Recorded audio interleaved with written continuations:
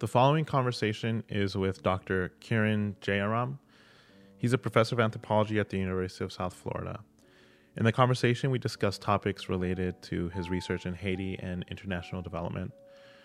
We touch on national and international migration, including his own family background, and his work with a group of scholars in Haiti and the Dominican Republic called Transnational Hispaniola, and his work with the Island Anthropologies event that, among other things, attempts to rethink the Caribbean as a container for what we conceive of as expected and normal there.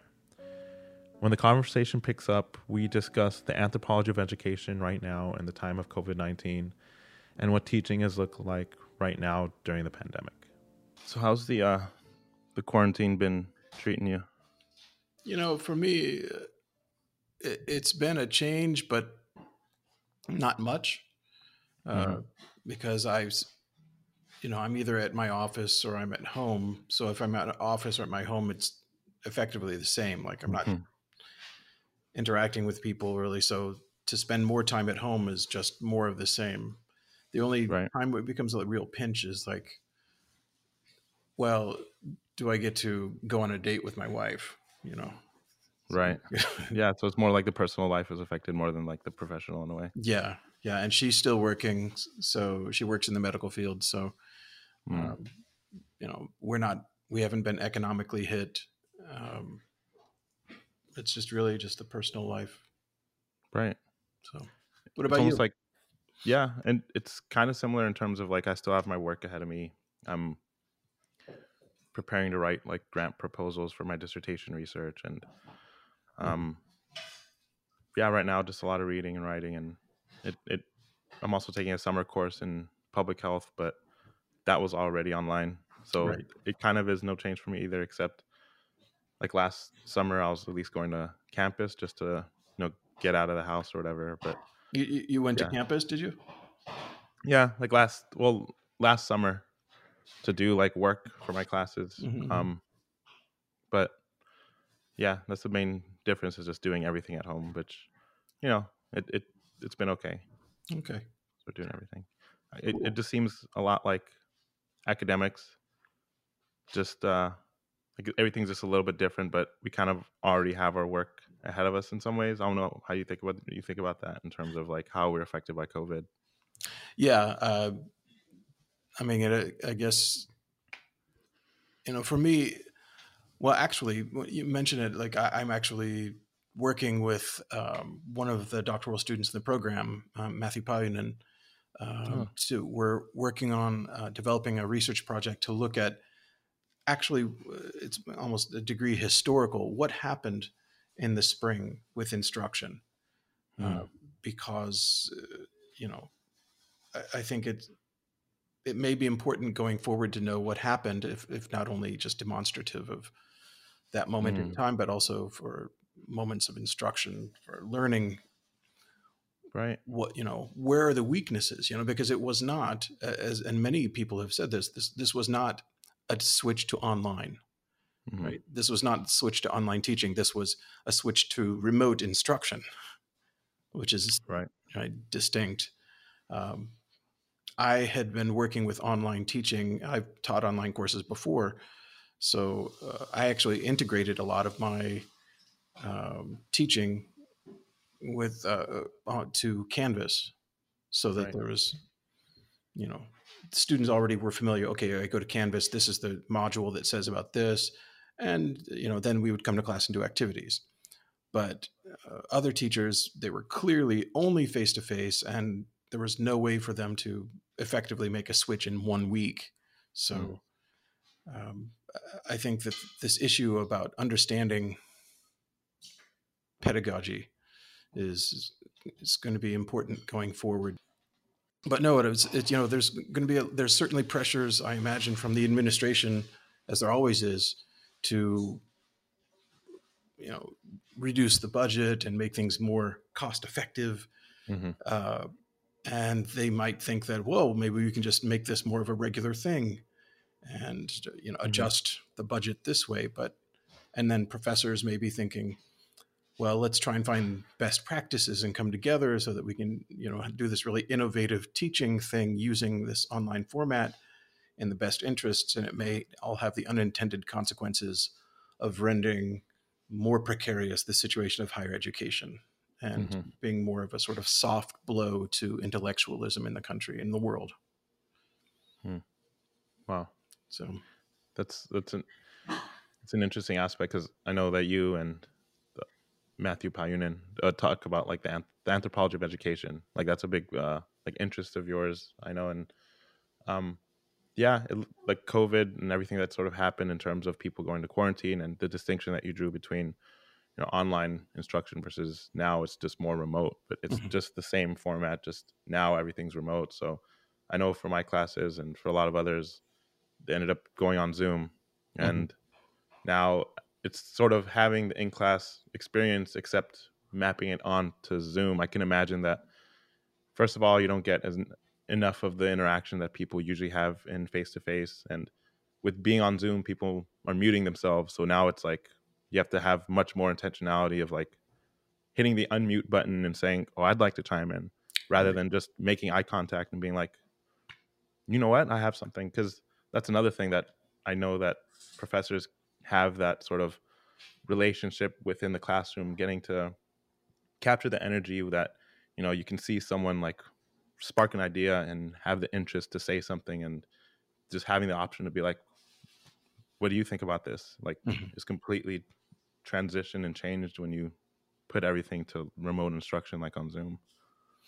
Yes, I mean, and there is a degree of performance, particularly for undergraduate courses. The cultural anthropology class, that's kind of the requirement for gen ed, that they check off that box, is the type of course where there has to be a degree of performance by the instructor, but almost edutainment as well.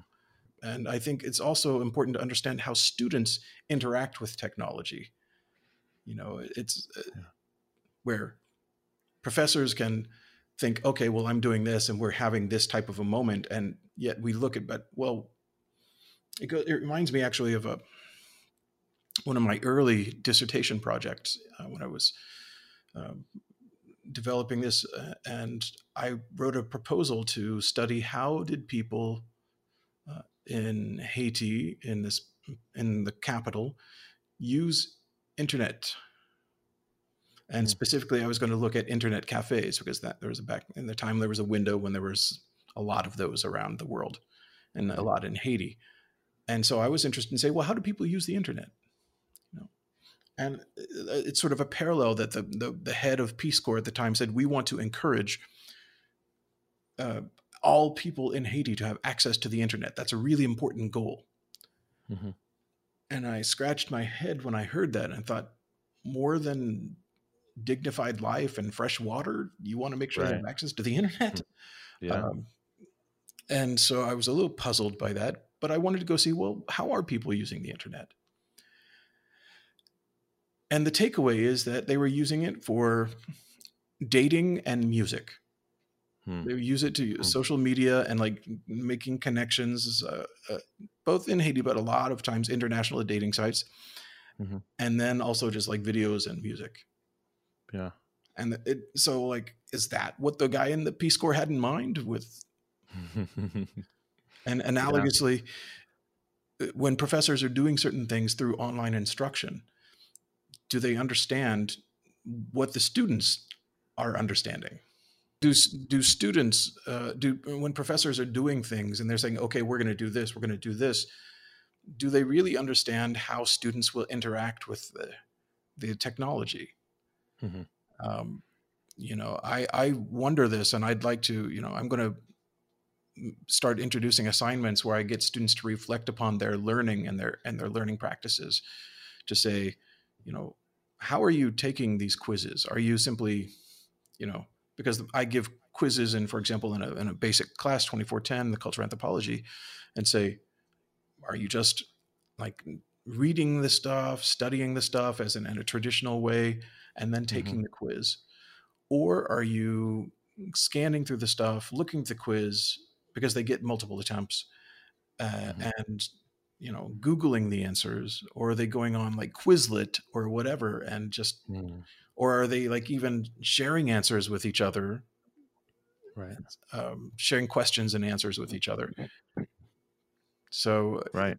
to me, we need to understand more how are students interacting with technology if we're, at this moment, but also going forward with the idea of increasing online and remote instruction. Right. That's a lot of interesting things you just touched on, because in terms of the work in Haiti and how ultimately in here how things are actually being used versus the framework that people thought about when we first started engaging with it. So like you mentioned, apparently prioritizing like internet connection versus water and some of the fundamental resources, and it's like there's a framework for what internet means, and it's like people are more modern or people are more connected, and that seems to be more important than anything else. And the funny thing being that the way that people actually interact with these things are unexpected. I guess people are probably expecting people to like communicate with people across the world and maybe build economic and social relationships, and maybe that's the framework that they had in mind. But at the end of the day, people just started dating and doing these other things that are probably more local. They probably integrate it into what they were already doing Mm-hmm. rather than doing this revolutionary thing that we imagine. And it sounds like with this, it's like we imagine again technology being able to connect us and being able to do all of these things in terms of like, you know, engaging in, I guess, class discussions and trying to expect and I guess moderate what students are doing, but at the same time, exactly what they're doing and how they're doing it is different. And I guess I'd wonder in terms of using like Course Hero, Quizlet, and all those like online formats that give resources to students. Yeah, like I in my public health course, because a lot of them are online, they explicitly say like not to use these resources, and that using them is considered cheating, because a lot of those resources give answers to some of the quizzes and exams that public health like classes tend to give. Mm-hmm. So I guess people from these classes ended up uploading them onto like Course Hero, and so now you can get the answers there. And so it's just, yeah, like these online formats are like these resources that now are repositories, and now we're having to think about, do we want our students even using them? Yeah. Yeah, I mean, and this gets to some of the core issues that I care about in anthropology, uh, and that has to do with education and learning. Right. Uh, one of my mentors was Hervé Varenne from Mm. Teachers College at Columbia, and he was very much interested in these sorts of things, but not necessarily at schools per se, but more of how schools fit into this larger context. Mm. And there's the issue of what is taught versus what is learned. And it may be that something is learned which is only tangentially related to what was taught. Right. And, then there's the other issue of kind of like the hidden curriculum. Mm. You know, uh, I think about a time when I did when I was doing research in Haiti on, it was for the World Bank. And the project I was working on as a consultant was related to barriers to late enrollment Mm-hmm. to primary school. So with the Millennium Development Goals and other sort of pushes at the international and national levels, there was a large push to get all children into primary school by age 6. And Mm. that's still a goal, right? Uh, and so but they found that there was a large number of people in different parts of Haiti that were not enrolling age 6. And sometimes it'd be up to, even I heard, as late as age 12 enrolling Mm. in first grade, which obviously creates its own problems. Right. Um, Mm. and so I went down there to figure out what was going on. And the short answer was it was economics. Mm. The long answer was it was economics due to ecological issues like drought or hurricanes and intense rains, soil erosion that prevented agricultural production and thus income, health, so that the health of a provider would prevent someone from generating income. Kinship, which is actually something I'm working on, writing up with a colleague in Belgium, to show that basically the proximity, the social proximity to the head of the household it correlates with the likelihood of enrolling on time to school. So that if you have children who are foster children, or, the children from a child from another marriage or something like this, it's possible that they're less likely to enroll it on time to school. I bring all this up to say, while I'm doing this research project, two things happened. One, when I was going and talking to them about what we can do, for schooling. And after this, one of the school administrators, towards the end of my time there, he turns to me, he's like, "This is great. All the things you're promising about schooling and World Bank is promising to do." He's like, "Can you help us get water to our village?" Wow. And it was just boom, Yeah. And I'm like, and I had to, it was a really sort of reflective moment for me to say, like, no. Yeah. I can't. I understand, I'll talk with people, but that's not what I can do, and it's not what the World Bank is going to do. Yeah. And that was a great moment for reflexivity about understanding development. Second point, germane to what we were talking about previously with teaching and education and learning, is that you have throughout the schools in Haiti, and this doesn't apply just to Haiti, but to many places that are in a sort of novel point in the transition from agriculturalism and other ways of life into a more, North Atlantic based capitalist model of exchange, is that these schools really, to succeed in school in Haiti and to graduate high school is a rare thing. It's the exception rather than the rule. I think there's something only like 70,000 maybe people that graduate high school each year. And now it doesn't mean that they went straight through, but it's just overall. And yet I believe the population of Haiti is something like 50% under the age of 18. So somewhere in the range of 4 to 6 million people under the age of 18. And you only get 70,000 people graduating high school a year. Wow. So there's a problem there. And the school system is not as robust as it should be because of lack of materials, lack of training, infrastructure, all sorts of issues that are faced across the globe. But the other thing is that as a part of this Millennium Development Goal push, a lot of, I don't know exactly where this is coming from, if it's the initiative of the administrators and teachers, or if it's coming from outsiders saying, we're doing this project, so do this.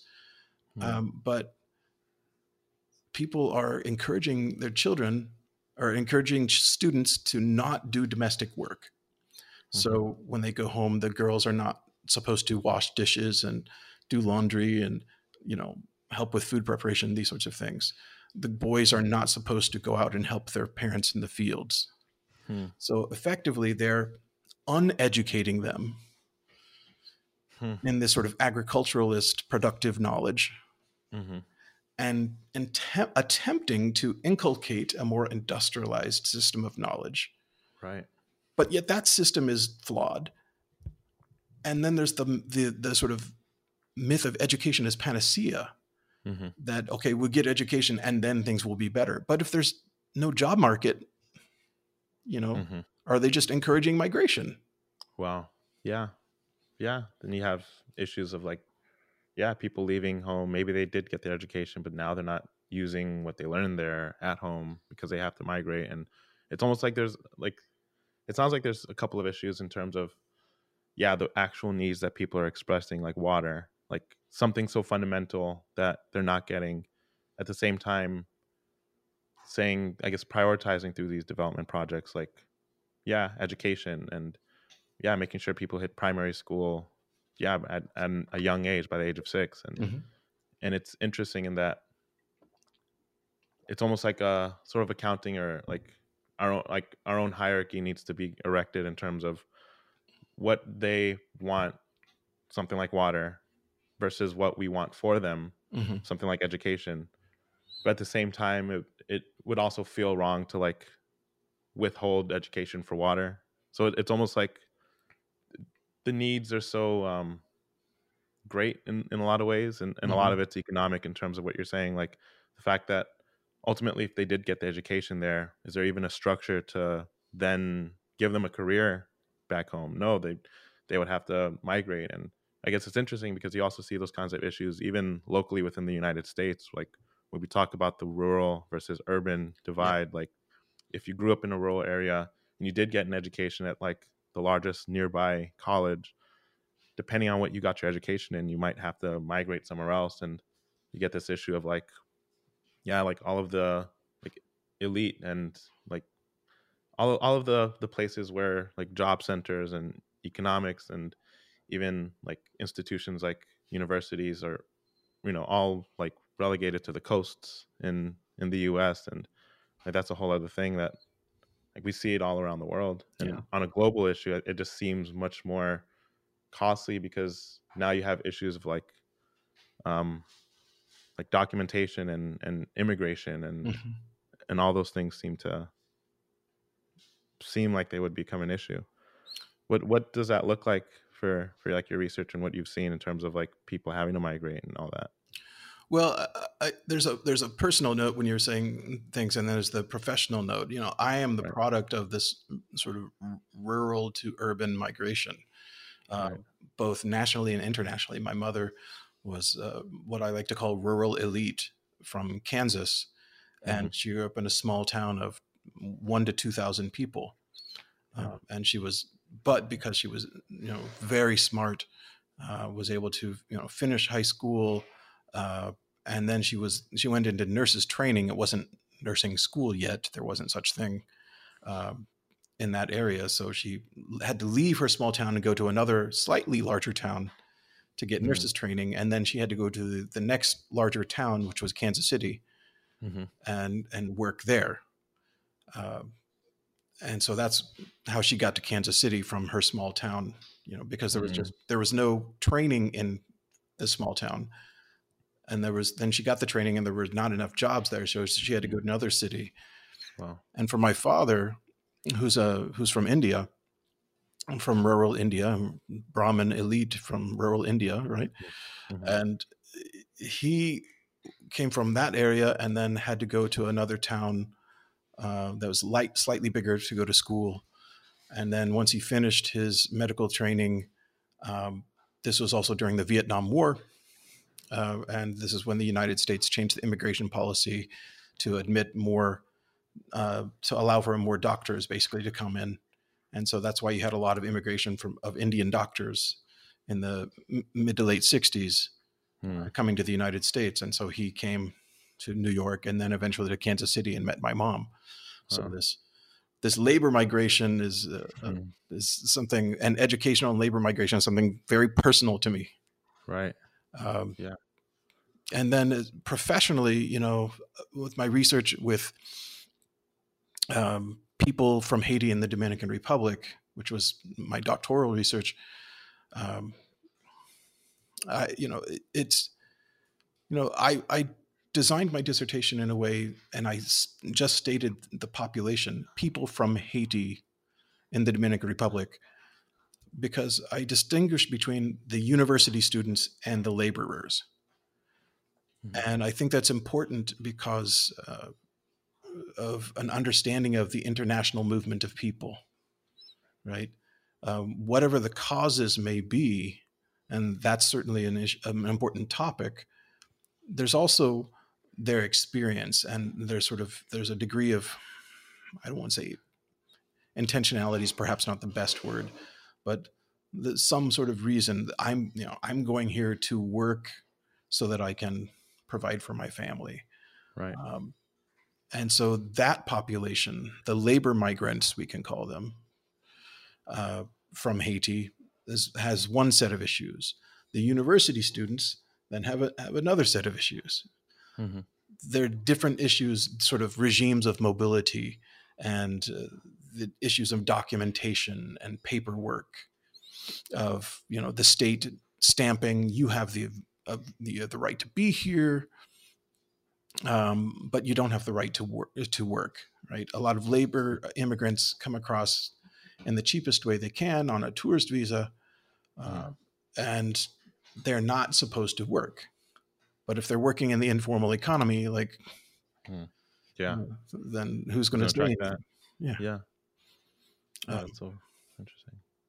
For the university students, they have a separate set of issues that has to do with the academic terms, the length of their visas. If they come in on a year long, or they can sometimes come in on a tourist visa, or 2 month or year long. They also, some people can try and come in on a student visa, but student visas are hard to get. And then there are fees crossing the border, going back and forth from Haiti to the Dominican Republic, and it became a real issue in the past decade, as more university students moved out of Haiti, or prospective university students left Haiti to go to the Dominican Republic. It also became productive in that that created a basis for a sort of a foundation for activism, and ways to, as in this current moment when there are all sorts of demonstrations about, in reaction to the death of George Floyd, the same sort of mobilization occurs among university students, and it's not simply because of their issues, but it started there, and now it's kind of grown to look at issues of people of color, immigrant rights, women's rights.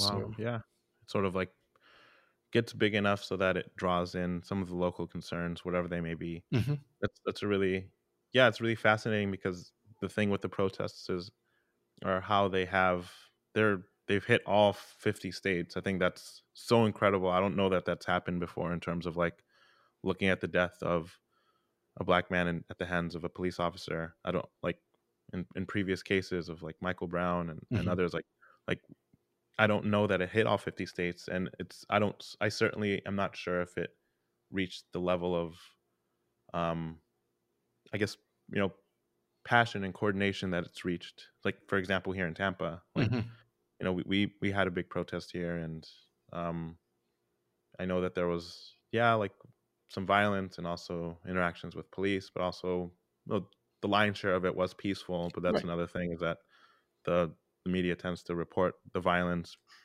gets sensationalized in a lot of ways, and I guess sort of the narrative also now depends on who's looking at it and analyzing it. And yeah, it's just really interesting to see how like the local concerns here do ultimately reflect some of the national concerns. And now each place, I guess it would be interesting to see what the differences are in terms of how each protest around the country looked like, almost like trying to compare and contrast how all the protests, that would be kind of an interesting study to take on, I think. Well, and even we can think of, within Tampa. I totally agree with you. I think I think back to a graduate course I took at the University of Kansas my first year as a grad student. It was called, it was in the political science department, called Protest and Revolution. And at the time, I fashioned myself as a future, I don't know, Che Guevara or something. I don't know. I was just really excited, but I didn't know anything. And so let me take this course. But and that gave me a sort of mechanical, the sort of traditional political science. If you have these metrics, then this will lead to protest and this will lead to revolution. But I think, from a more robust, holistic social science approach, it would be incredibly interesting to see both the differences now at this particular moment, as well as, across space, but also across time, to see, why was the Ferguson demonstrations, there were a couple, if I'm not mistaken, around the US, but it was mainly really all about Ferguson and that area.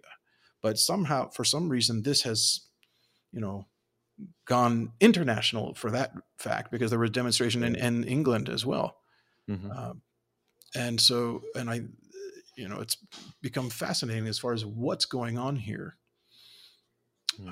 to understand both what's happening at a specific site and across the country, and to look at these sort of dynamics in a more systematic way.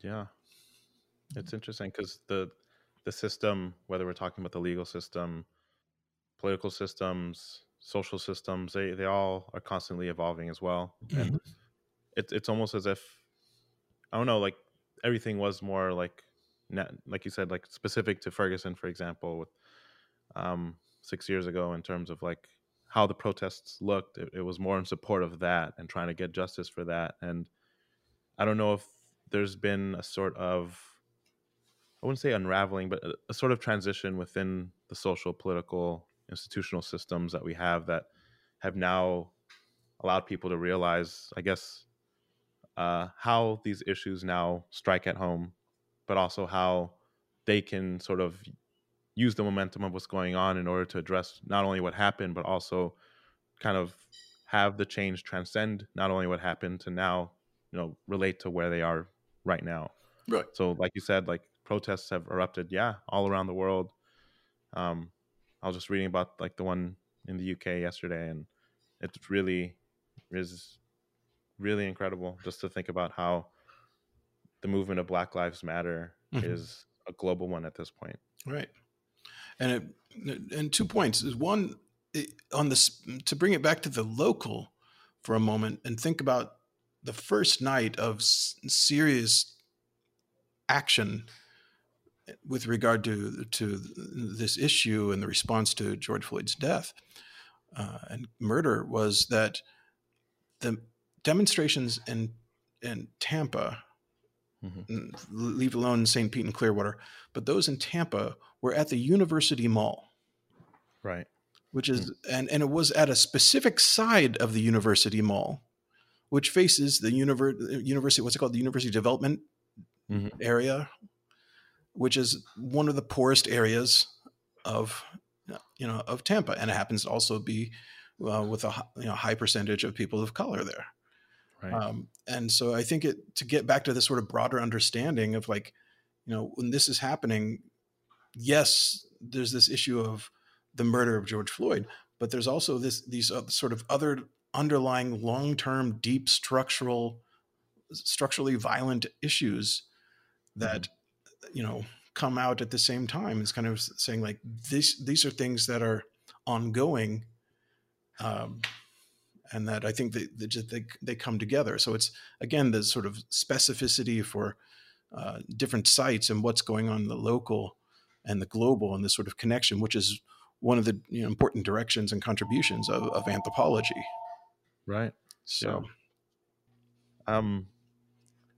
I wonder what the relationship between Haiti and the Dominican Republic is, because, like you said, like students migrating, I think, for university to the Dominican Republic from Haiti, and I almost want to like sort of know more about the systems there in terms of like how they relate to one another. It's a really cute dog. Thank you. This is one of two. Yeah. Just want to do. Put him on the video. Cuddleable. Yes. So the relationship between Haiti and the Dominican Republic? Yeah. I mean, I know it's a complicated one in terms of, I think race sort of is the first thing that comes to my mind in terms of like, I remember reading Ibram X. Kendi's book Stamped from the Beginning, and he's talking about the relationship between Haiti and Dominican Republic, and Haiti being considered more like African oriented or black versus Dominican Republic, even though they have really similar histories, even really similar, I mean, they're on the same island essentially. And it's just interesting to see how these like dichotomies, I guess, sort of spring up. I mean, this gets to one of my latest interests in research, because I guess for the past 10 years, I've been working with colleagues on a project called Transnational Hispaniola, where we're a particular generation of scholars coming in who met at a particular time. And it was actually, I guess, maybe 12 years ago, but I guess 10 to 12 years ago. And we were starting to look at this and saying, well, wait a second. These tropes, Michelle Walker's book, Why the Cocks Fight, which is more of a journalist sort of take on political history, but it really embodies the ways in which people, these two countries are portrayed in the popular imagination. That there's one which is portrayed more Haiti is portrayed more Black, African, voodoo, this sort of thing, and the Dominican Republic is lighter skinned, white, Catholic, these sorts of European, Right.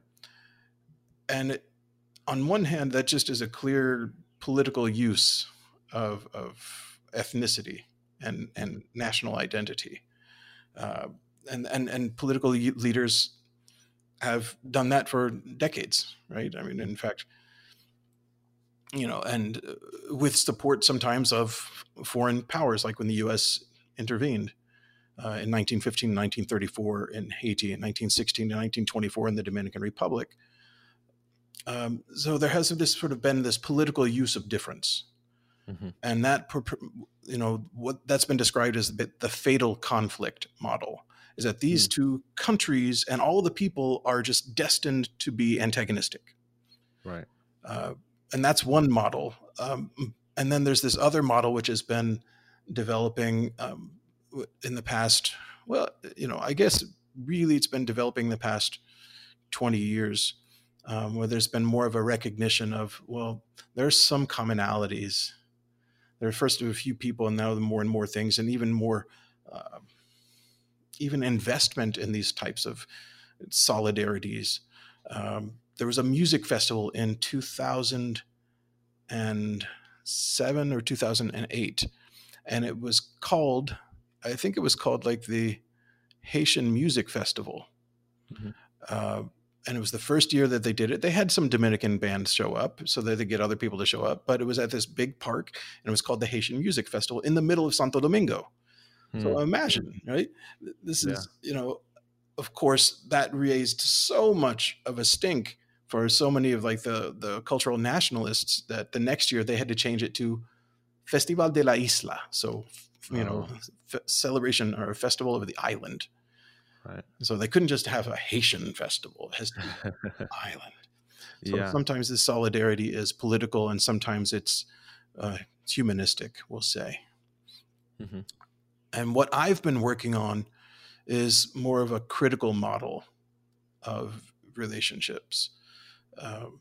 And that's, in the spring of 2019, I had this event that I co-organized called Island Anthropologies. And that's, you can look that up, and all the information's on the internet there. But that event was premised on the notion, it was underpinned with the idea that these two countries have things in common, and there are differences, and that both of these can simultaneously be true. But also I wanted to, myself and those who were invited and participated wanted to promote another way of thinking about the island. And in essence, another way of thinking about the Caribbean, and by extension, another way of thinking about the world, so that it's just not the Caribbean as being, or Haiti or the Dominican Republic being the cradle of blackness, or the Caribbean as being that which helped Europe become modern. But, it's a way to think about things where we get rid of methodological nationalism, right? Where we start to think, okay, yes, going back to when we were talking about migration, yes, people who are going from one place to another across an international border to study must take into consideration the state and national identity and national belonging. But they're not they're not migrating because they're a particular nationality. They're migrating because they're students, or they're migrating because they're workers. Right. And social science, and I imagine natural science as well, has been complicit in furthering this notion of the nation state as being a natural container for understanding and behavior. And if Eric Wolf's work shows us anything, it's that that's just patently not true.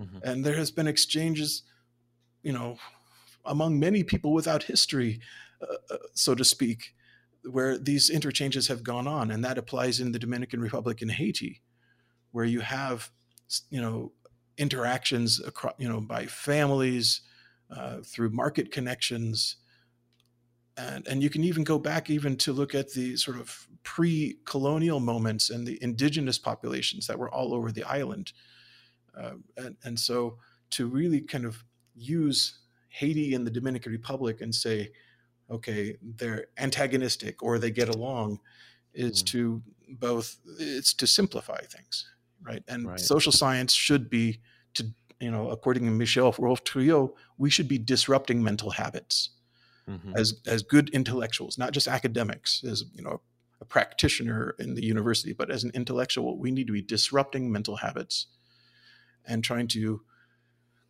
question certain notions. Yeah. So part of the island anthropologies was to, one of the things I wanted to do with this is to have this conversation between scholars to see overlaps and ways that they can collaborate, but how things have happened in the past, in the present, and the future under the broad umbrella of anthropology, whether it's ethnology or sociologia or whatever, or archaeology, whatever it is that comes together under this broad umbrella. But it's also to question. Well, in the publication for this book, I have, Faye Harrison is going to write a foreword. Very happy and fortunate that she's supportive of this project. And so she's going to write a foreword. And I've invited Katarina Teaiwa, who's a Pacificist anthropologist, who's right now currently at, I think, in a university in Australia, Australian National University, I believe. And she has been interested in looking at Pacific Atlantic connections as well. And she's been writing as about the islands in that area of the Pacific Ocean, and looking at different models of coming together despite all these different colonial regimes and different languages and everything. And so with the Island Anthropology Project, I really wanted to try and push this notion that let's question even the notion of the Caribbean. Why is the Caribbean a natural container for analysis? Right. Maybe we need to think more from almost like a critical ecological perspective from time to time. And both politically and ecologically, how do people connect, and how can we improve the human condition with this sort of knowledge by disrupting what is expected and normal? Sounds like, wow, just because like thinking about it, it's like we do see kind of like the antagonism that you're talking about in terms of how we envision like Haiti, Dominican Republic. I mean, you can see that all around the world in terms of like all of these sort of narratives about two groups like having very historical and always in the media tribal like relations where they just did not like each other, and Right. that being this whole thing. I mean, when we look at different parts of the world, like Pakistan, India, and look at Israel, Palestine, we see that as like this thing that The Hutu it and the just is Tutsi, what it is. right? Yeah, perfect example of like this thing that seems so, it becomes naturalized, and now it becomes a framework to analyze it and look at it. And I guess like how do you even do that? Because it's in everyone's minds. It's implicitly in our language when we talk about like even culture or ethnicity. Like these are terms that often go undefined, and then we just sort of carry forth these like implicit beliefs about them. So in terms of the Caribbean, for example, how I guess I almost struggle with how do you sort of, I guess, get more specific with like how do you stop like that sort of generalist sort of notion of the Caribbean, and all these ideas comes into people's mind, like They think about the ocean and Mm-hmm. islands, separated from one another, and they think about, I mean, a lot of the times like vacationing, and because the Caribbean's also like has a large tourist economy. Mm-hmm. Yeah, I guess that's the question. Like, how do you even do that? Because it sounds like a really big project to undertake. Yeah, and it's slightly smaller than what Rolf Trouillot was interested in doing, where he was exploding the notion of the West. Right. Uh, that was one of his stated concerns was let's denaturalize the notion of the West, uh, and social change is hard, right? Mhm. And it's not. However much there have been times when I've been one of the people out in the streets. Um, doing different things as in protest. I understand that that is a particular tactic, but real social change takes time and energy and coordination, um, and it's not easy. And just to give two little bits, one thing is to disrupt people's mental habits, right? By doing little things, by doing research that you can demonstrate things, and then you know what we do with the findings of our research is to really be a more public intellectual, right? Mm-hmm. What is the public we're engaging with? That's a whole other question. Right. um, Mangoes. Hmm. I've done research on mangoes in post earthquake Haiti, post 2010 Haiti, and I was interested in the livelihoods and the lives of those people who were harvesting mangoes that were being exported to the United States and Canada and Europe. And I learned all sorts of interesting things about that. But I also learned that the mango is not indigenous to the Caribbean, like so many other products. This fruit, which is almost like you think Caribbean, I'm sure there's countless cocktails, Caribbean sunrise or something that has mangoes in it, but it's like that's not of the Caribbean. That's imported from colonialism. Right. Uh, Yeah. and I even told, I told some people from Haiti, like, the mango's not from here, right? And you could almost see their head explode. They're like, "What do you mean?" I'm like, "No, it was brought, and I can tell you approximately when it came, in the process." And they're like, "Well, what was here before?" Just, you know, and that sort of thing. And that really, those sort of wonderful little bits are good ways of disrupting people's thinking. Right. But on a deeper and more profound level, um, to get to your question of how do we change this notion, it really, I see the working with this island anthropologies thing as a way to get at an answer to your question. Mm. Because at the end of this 3-day workshop, we had a session where it was called The Future of Island Anthropologies or something like this. After we dealt with one that was the challenges, but we talked about, well, what do we do now? We've met, we've interacted, we've all got each other's contact information. What do we do now? And everyone had said that type of event that we held in Santo Domingo last year in 2019, that type of event is exactly the type of event that needs to occur. Because even though it was, I was the prime mover in it, and I say that in the most humble way possible, but it was me who applied for a grant from the Wenner-Gren Foundation, and they funded it. Wow. But, which is obviously external to the island. I am not Haitian. I'm not Dominican. Mm-hmm. And at the same time, I made sure that we had, approximately a third of the people invited were from Haiti. Approximately a third of the people were from the Dominican Republic, and a third of the people were from off the island. So that's one thing to do, to make sure that the people who are involved are actually present. Right. We also tried to seek out both junior and senior scholars. So it's not just the same old talking heads, but you get different perspectives. and different research agendas and whatnot. We also made sure that it was myself and my co-organizer, Luisa Rodins Castillo, who's a doctoral student in Chicago. She and I talked about the importance of making sure women were involved.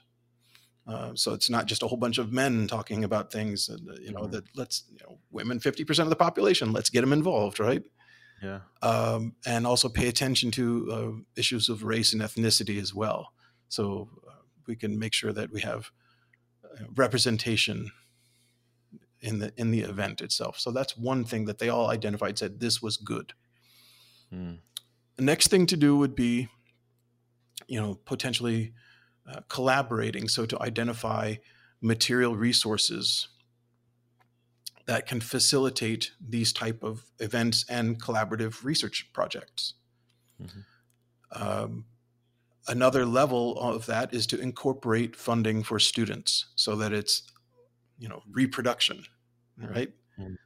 And we keep this idea going and moving. So it's not just one guy had an idea in 2019 and it's dead, but keep this going, right? Yeah. And that requires material resources. It requires grant money, all sorts of whatever funds we can, and material resources, like infrastructure, maybe institutional arrangements, all sorts of things to support such an idea. Right? Yeah. So it's the interchange between the material and the ideological, and everything in between. And it's the interchange between the local and the global. So I think that on a more philosophical level, on the level of ideas, conceptual, is, I think, how to get close to an answer to your question. Yeah, that sounds really cool. And it sounds like an event that, it's about as much about knowledge exchange as much as it's about networking and new collaborations. And that sounds like it's definitely like planting the seeds for a larger sort of endeavor that you're exactly talking about. And I guess I'm thinking right now of how ultimately anthropology is all about how the particulars are interfacing with all of these different levels of exchange of knowledge, of influence, of institutions and individuals. And it's just I think just hearing you talk, it's like naturally going to come about, like with increasing research of how, I guess, like making the familiar strange kind of idea of how ultimately through anthropological research we're going to see exactly how not sort of uniform this just one ball of a thing called the Caribbean that it really isn't. And it makes me think about some of some of your research and some of the things you were talking about earlier, of like getting to those particulars. And for example, how students are learning different things and ultimately migrating in order to continue their education under this sort of like developmental regime of having people get an education. And there's just so much diversity in that. Like there's diversity in who's getting an education, where they're going, why they're going there. And it's just, I guess it's like just a part of being human. And it sounds like the project you're talking about is exactly going to get at that as well, just like your previous research. Yeah, I hope so. And the last element is, of course, then to bring it back to education. And when I'm teaching, it's important for me to think about these sort of notions in the classroom. So if I'm teaching a course on anthropology of the Caribbean, which I may do in a couple of years, to introduce writings from the Pacific Islands, because these are effectively islands, and islands have a certain set of issues that landlocked territories, or those with those that are have large inland areas, they don't have to deal with. And so can we learn something about the Caribbean by looking in the true sort of deep understanding, deep explanation that goes back over 100 years in anthropology? If you look at Antonio Firmin, looking at some comparative things throughout history and saying, what have we learned here and what have we learned here, and putting these two things together, and what do we learn? and the sort of deep sort of way of trying to live according to a more socially just, more data informed approach rather than just a strict ideology that, from a limited point of view. Right. Yeah. Just drawing in everything in order to understand everything better. It's like context. Yeah. That's really awesome. Yeah. Well, I don't know if you have sort of a last word in terms of like what you think about everything that's going on right now, or even in terms of looking forward for your research or anything else, just to sort of, give you the last word on this conversation. Well, I want to thank you for doing this because, I think it's very important for me to help think through these things. It's important for you, I imagine, to think through these things. And the fact that you can do it on the spot is you're a much better man than me. But also for others to be able to share this, and who knows what they're going to do with it. Yeah. We don't know, but I think it's very important. And I think that, social change and is hard, but humbly, I think that any sort of intellectual should be committed to making the world a better place and consider these issues. Thank you so much. Thanks so much. Yeah.